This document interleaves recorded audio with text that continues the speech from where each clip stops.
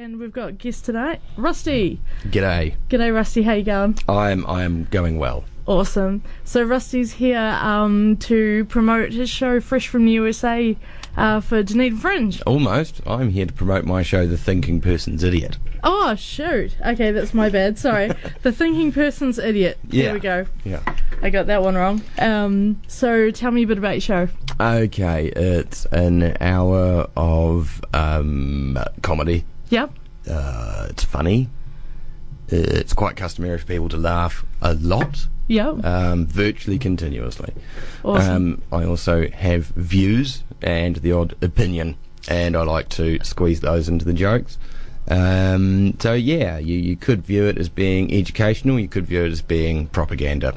Either way, it'll be amusing, and you should totally check it out. Does it offend people?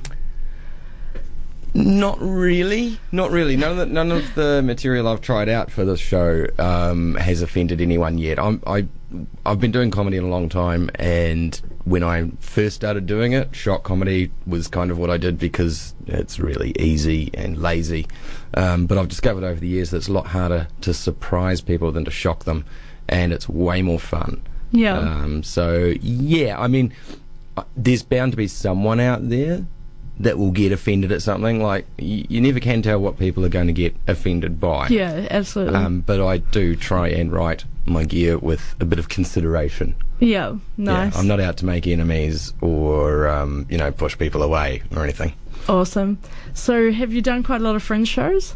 This will be my second year in a row at Dunedin Fringe. Yeah. So far this year I was in a two-person feminist comedy play called Her, which went really well. Could have done with more people, but and that's quite a fascinating play because we sort of my co-offender with that, Georgie Sivia, she wrote the sort of the bones of the plot, and then we sort of massaged it with jokes because we really wanted to make a feminist theatre piece that might appeal to your racist dickhead uncle. Yep. Like they'll come for the jokes and stay for the duration and hopefully learn something, or as much as they can. Yeah, and it's an interesting way to market things because, of course, most of the people that want to talk to you about feminist theatre are women, and to be honest, they really enjoyed the show, but they know what we're talking about. We're not teaching them anything. Yeah. And so we just say to people, hey, you must have a racist relative or a sexist uncle. Everyone's got one. Yeah, everyone's got one. Most of them are called Dave. Or Wayne is another popular name for sexist people. But, we wanted those people to come along, and so you get some quite interesting audience reactions from those people. Awesome. Have you had any sort of notable memories, like moments from when you've been performing, like audience interaction or anything funny happen during shows? Yes. Yeah. Funny things happen all the time during my shows because I'm really good at my job. But the unscripted funny things. I once got heckled by someone, and it was the weirdest heckle I've ever heard. They basically tried to sue their dog on me. What? While I was on stage, they leaned down to their dog. Strange venue, strange setup. There's this old lady with a dog, and she told her dog to attack me. Was it in response to anything you said, or she was? I imagine it was in response to something I said. Yeah. Otherwise, this lady goes to theatre purely to sit her dog on performers, in which case she needs to be stopped. Yeah. It's an endangerment issue. But no, it must have been something I said. But luckily, the dog was roughly as elderly as she was, and it could summon no enthusiasm for the task that it was set. I'm just imagining that dog off Family Guy, the one that just... Brian. No, the old guy, Herbert the Pervert. Oh, so and the dog that pulls himself along, and that's kind of what I'm picturing. They're at least cousins. That was very, very similar. Oh my god. Yeah, to the dog involved. Other crazy things that have happened on stage. I once was in a show called Top That. Yeah. Which is a show invented by my agent Snap, presented by Reserve Websites, where comedians get into storytelling competitions. So basically, divided into two teams, and a comedian will tell a story, and then the other team one of the people will go, I can top that. And then you just keep going until the audience decides, no, that was the top story. Yeah. So the first time we did the show, as a proof of concept, we started sort of getting a little bit physical dairy with it. And without going into too much detail, I can now, not really proudly, but I can now claim that I have stuck a brandy-soaked tampon up my own bottom on stage. Really? Yes. How'd that feel? Disconcerting. Would disconcerting. you do it again? Would I do it again? Yeah. I'd like to say no, but I'm a performance artist, and basically, if anyone out there wants to see this and put some cash on the table, we can make this happen. You know, but I will say what they say about absorbing alcohol when you drink backwards, so to speak. That was going to be my next question. Instant. Did you get quite pissed? Oh yeah, it was like we were already slightly inebriated in the nature of the show. Where, you know, and yeah, it is really, really instant. Oh, nice. But it did top off the show, and nobody could top that. Yeah. Oh my god, yeah, you always hear about that, or sometimes you hear about, you know, women putting it up the front bum, and you just think, God, that's going to be bad for the membrane. Well, let's not kid ourselves that alcohol is actually good for anything, apart from your existential dread. It's great for that, but, you know, so like I'm probably quite unpopular in New Zealand because I'm not generally in favour of binge drinking. I don't think binge drinking is really the way to go. I think more constant drinking is the answer. You know, get that momentum up and maintain it. Just keep it low key. Yeah, just keep low key fried all day. Look. If you're not being a giant Johnny, then nobody really cares how drunk you are. If you can sort of hold yourself together and fulfill your daily tasks and not be unpleasant to people and not be rude and not and falling over and banging into things. Yeah. If you're not driving your car while you do it, nobody really cares. All right, so note to the listeners, Rusty definitely supports functional alcoholism all day, every day. Now, when you say it like that sounds rather worse than. But yeah, basically. Keep it real. So, how did you get into comedy? My drum kit got stolen. Okay. Right, so many years ago, I was playing drums in a hardcore band, and my drum kit got stolen. And about the same time as the bass player and guitarist both sort of lost interest in being musicians and wanted to go to Wellington, work for banks, and make tons of money and make really good decisions with their lives and go on to lead. Really, not that I'm bitter, but.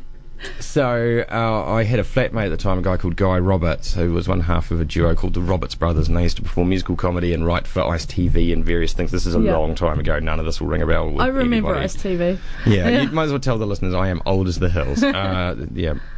Silver Fox, I believe the kids call it these days. So anyway, my drum kit got stolen, and I was missing the stage buzz that you get from performing. And Guy said, you should come along to one of these shows we're doing. And this is back in the day when Christchurch had its own comedy club, The Green Room, and people like Rhys Darby and Grant Lobbin and all those guys got their start there. And they had a joke-telling competition in half-time, and like they just invited random members of the audience, come up, tell a joke, best joke wins a pint. Yeah. So I told a joke, and I didn't win. Yeah. Somebody else got the pint, but Guy Roberts came up and said to me, you are a natural. Yeah. Can you do 5 minutes by next Friday, and we'll give you $50 for it. Oh, nice. You know, and coming from a musical background where you load $5,000 worth of gear into a $200 car to travel 100 miles to get $50 to split it between 4 people, I could I was just thinking 5 minutes, $50, $10 a minute. Yeah. I'm sign me up. Yeah. So I'm the only comedian I've ever met that got paid for their first gig. That's awesome. I've done a lot of stuff for free after that, of course. You know, you can't sort of start on the gilded path and stay there. Yeah. So then I went really quite hard for the first few years. I did 2 national tours with a guy called Jared Christmas, who fled the New Zealand scene to become massively successful in the UK. So pretty much unknown in New Zealand, but big name over there. And then I sort of, life got in the way. I was married and mortgaged and had a station wagon and 2 kids and all that stuff. So, eventually that all fell apart. I broke my back in a motorbike accident and eventually had to give up my day job. So after sort of a bunch of years where I just kind of did the odd gig here and there, I thought now's time to go pro, really make this work for me, because I can't really do a normal job because my spine is just, it doesn't like playing the game at all. Yeah. Good way to start back into it, I guess. Yeah. But yeah, that was probably in about 2014. So for the last sort of 3-4 years, I've been going hard and building up profile and touring the country and smashing out shows and getting ignored by the Auckland comedy mafia and all that sort of stuff. Yeah. So when are you performing in Dunedin, which nights? Right, my opening night is tonight, and I'm on at 9 o'clock at 10 Bar. 10 Bar in the Opti. Yeah, man. Yep. Yeah, it's not sort of the place that performance art springs to mind initially. No, there's another show on before yours. There's one 7:45 to 8:45. Yes, there is. That's the one that I miscalled yours, actually. Yep, that's fresh from the USA, and like totally go to that. And if you want to stay on from that show to see my show, more than welcome. We'll figure out whatever concession. It's opening night. I really need a bunch of people. Yeah. Word of mouth with my gigs tends to do most of the work, but I've got to get out there and hustle that first crowd so they can go, oh yeah, that was all right. And then they go and tell their mates. And then they tell their mates. Yeah. So you're playing on Friday, Saturday as well? Yeah. Yeah, Tuesday, Wednesday, Thursday, Friday my show goes for. Yep. And then I'll be doing Roast Battle on, I think, Saturday. Whereabouts is that at 10 Bar as well? Roast Battle? Yeah. What time does that start? God, I love a good roast battle. Do you? Yeah. Yeah, well, roasting is just... Love it. Yeah, the thing is that none of the other sort of comedy scenes will really touch it. Yeah. Because it's considered a bit, you might offend someone with that. And yeah, but that's to be comedy. Fair, the thing is that some people want comedy to be really pre-digested and bland and not thought required. And some people like comedy a little bit harder to digest because it's more rewarding and they like those sorts of laughs. Yeah. Some people like utter debauched crudeness. If you are thick-skinned and unable to be offended and you miss that style of comedy because it's getting rarer and rarer, come to Roast Battle. And that's on at 10 p.m. Thursday and Friday. All right, at 10 Bar? Yeah, at 10 Bar. Cool, Roast Battle, that sounds epic. Yeah, it is. I've been Roast Battle champion before. Yeah. Man, it's hard work. It's incredibly fun, though. Yeah. So what kind of, do you have any comedians that you specifically like internationally, or? Internationally, here's a funny thing. I don't actually like that much comedy. I find a lot of it quite dumb. Yeah. And there's definitely a place for it, but it's not something that I find personally rewarding to do. And if I can't do stuff that I find personally rewarding, then I may as well stack shelves in a supermarket, you know what I mean? Yeah. You know, why go through all the stress to do this kind of job unless I'm going to do material that I really like? But I have been described by other people as a cross between Stuart Lee and Jim Jeffries. Oh, sweet. Jim Jeffries is one of my favourites. So. Yeah, right. Well, I swear less than him. I'm sure everybody does. But yeah, I'm sure he did special training to get up to that swear count. Yeah. And Stuart Lee is a wee bit more niche, but he's the ultimate comedy technician. Like, the stuff he does is, you know, like if guitarists are listening to a guitarist and they go, oh man, that is flash, that is technically difficult what they're playing. Stuart Lee comedy he's one of those, like that. He's the master of the long form set-up joke. Yeah. And the kind of style that I really admire, which is low energy but high intensity. Yeah. It's a difficult trick to pull off, but it's quite appealing to audiences, you know. If you're all like, rah, rah, rah, rah, rah, rah, rah, it's too much, you know. Yeah. And if you just kind of mumble and don't really maintain any kind of, you know, if it's just a monotone, that's boring. But to be low energy but have high intensity is, you know, it's a fun game. Cool. All right. Well, thank you so much for coming in and having a chat. No worries. And everybody get down to 10 Bar for the rest of the week to get stuck in.